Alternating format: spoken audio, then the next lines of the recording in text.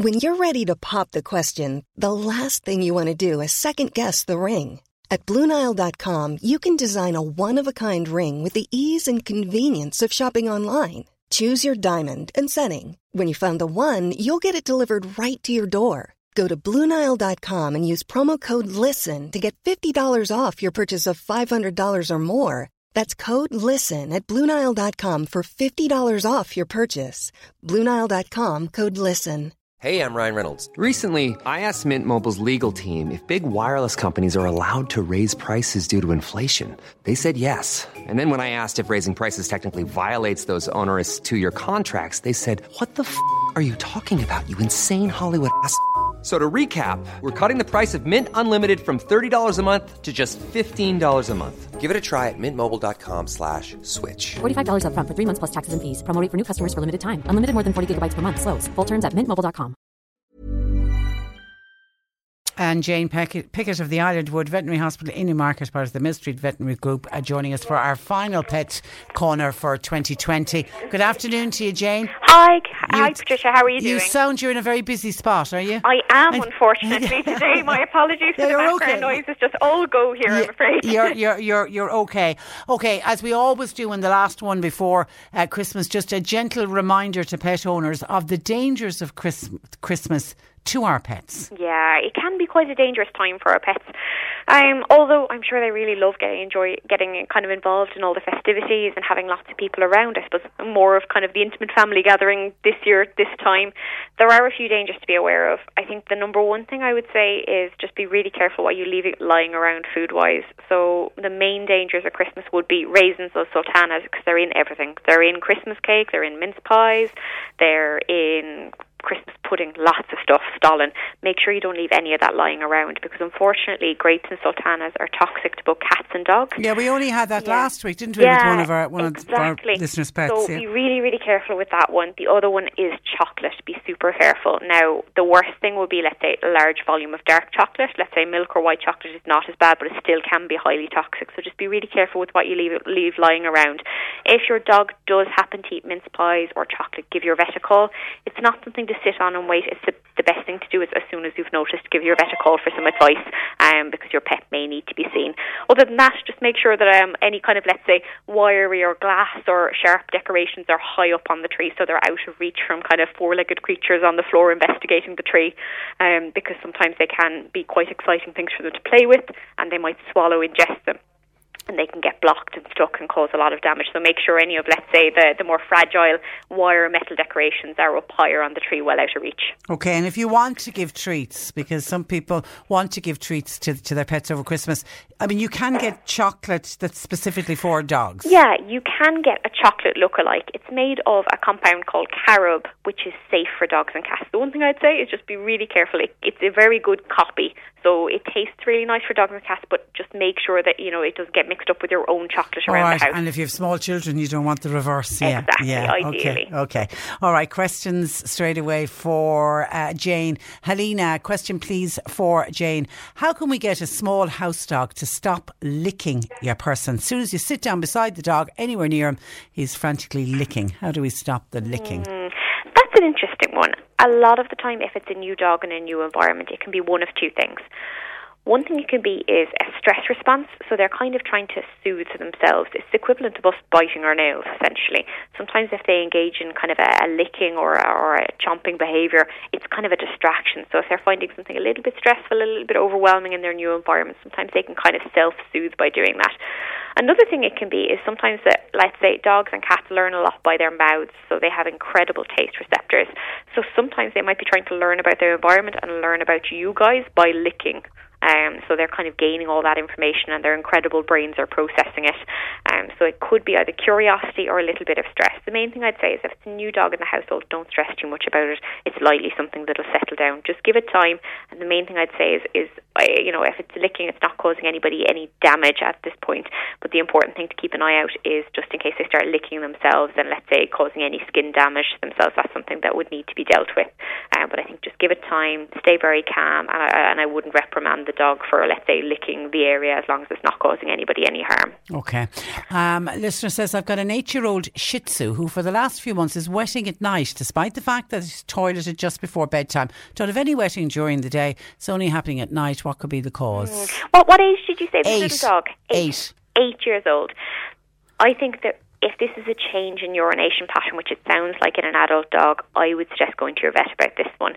So sometimes, let's say, young puppies and kittens, they don't have great bladder control, so it's quite common for them to get caught short overnight and pee or poo inside. But an older dog, they should have normal bladder control, and if this is a change for them, this is not something they've always done, I would assume, then it could be an indicator of, let's say, a bladder problem, something as simple as a little bit of a bladder infection. But it's really important to get it checked out, because it can be an early indicator of some more serious problems, for example, diabetes or kidney issues. Now, there's no cause for concern just yet, and I assume our little dog is happy and healthy otherwise, but I would advise visiting your vet about this one just to get it checked out. Kathleen in Macroom has a cockapoo, and when the cockapoo was being groomed, the groomer grooms his anal glands. I'm assuming empties the anal glands is what she means. And the groomer is finding it hard to do it lately. Kathleen is wondering, is it because of his diet or what? He's becoming very aggressive. The groomer said to check his diet. What would you think is going on? I think if he's struggling with his anal gland, so normally signs of anal gland infection or impaction or getting quite full would be looking around at the back end all of a sudden, or itching the bum off the floor, sometimes trying to lick the back end.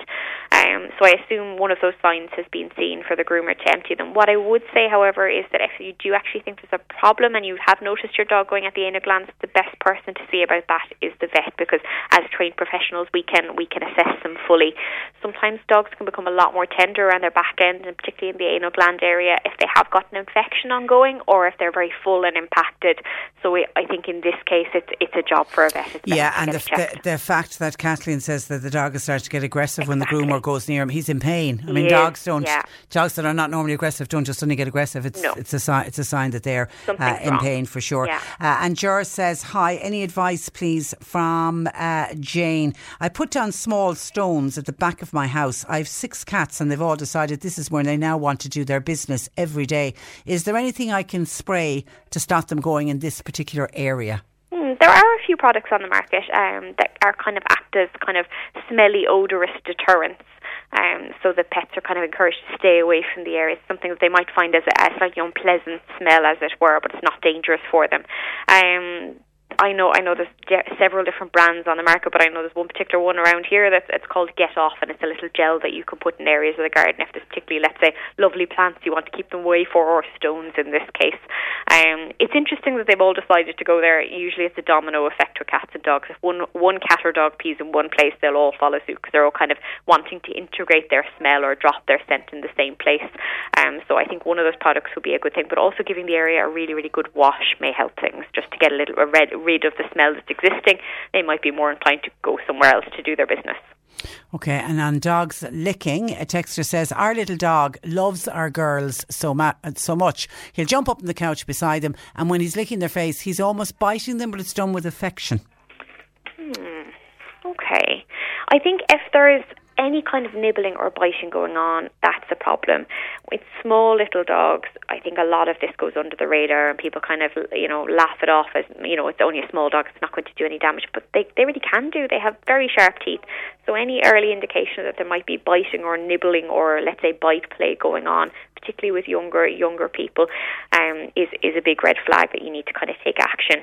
The best thing to do is not to kind of engage and not to, let's say, shout at them or anything like that, because they think that that's kind of reacting to their play, so that will in a sense encourage their behaviour. The best thing to do essentially is to give them some time, so take them into another room away from where all the play was going on, and give them 5 to 10 minutes to cool down. Sometimes it's just that they get very wound up with adrenaline and they might be playing a lot. So if you can kind of disengage from that behaviour, and they'll learn that if they start kind of the nibbling and the play biting, the fun all ends.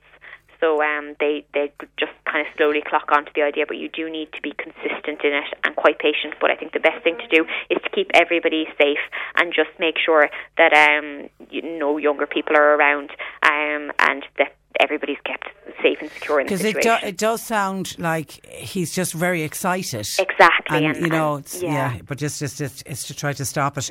And then a listener has a 12-week-old pup. It's a pug mix, trying to do the house training. He'll go out, or she goes out, does her business, everything is fine. As soon as I bring her back in, she'll go to the toilet immediately. I've spent time outside with her, I tried to play with her, I tried to praise her, but the minute we come back into the house, bum, says Maura, she does her business again.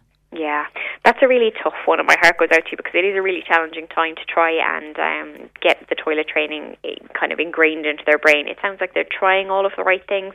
They're looking to spend a lot of time outside, a little bit of play. Sometimes exercise can provoke them to pee and poo, so that's a good idea.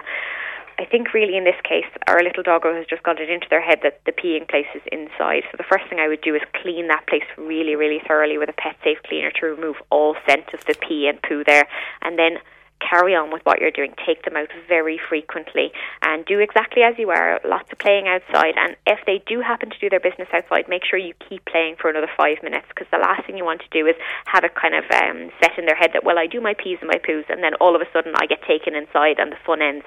You don't want them to associate doing their business outside with the fun ending outside, so make sure you keep playing for another little while afterwards. And it'll soon settle in, but I think give them as many chances as you can to do the right thing. And when they do the right thing, give them plenty of verbal fuss. Give them, make them feel like they're the best little dog in the world.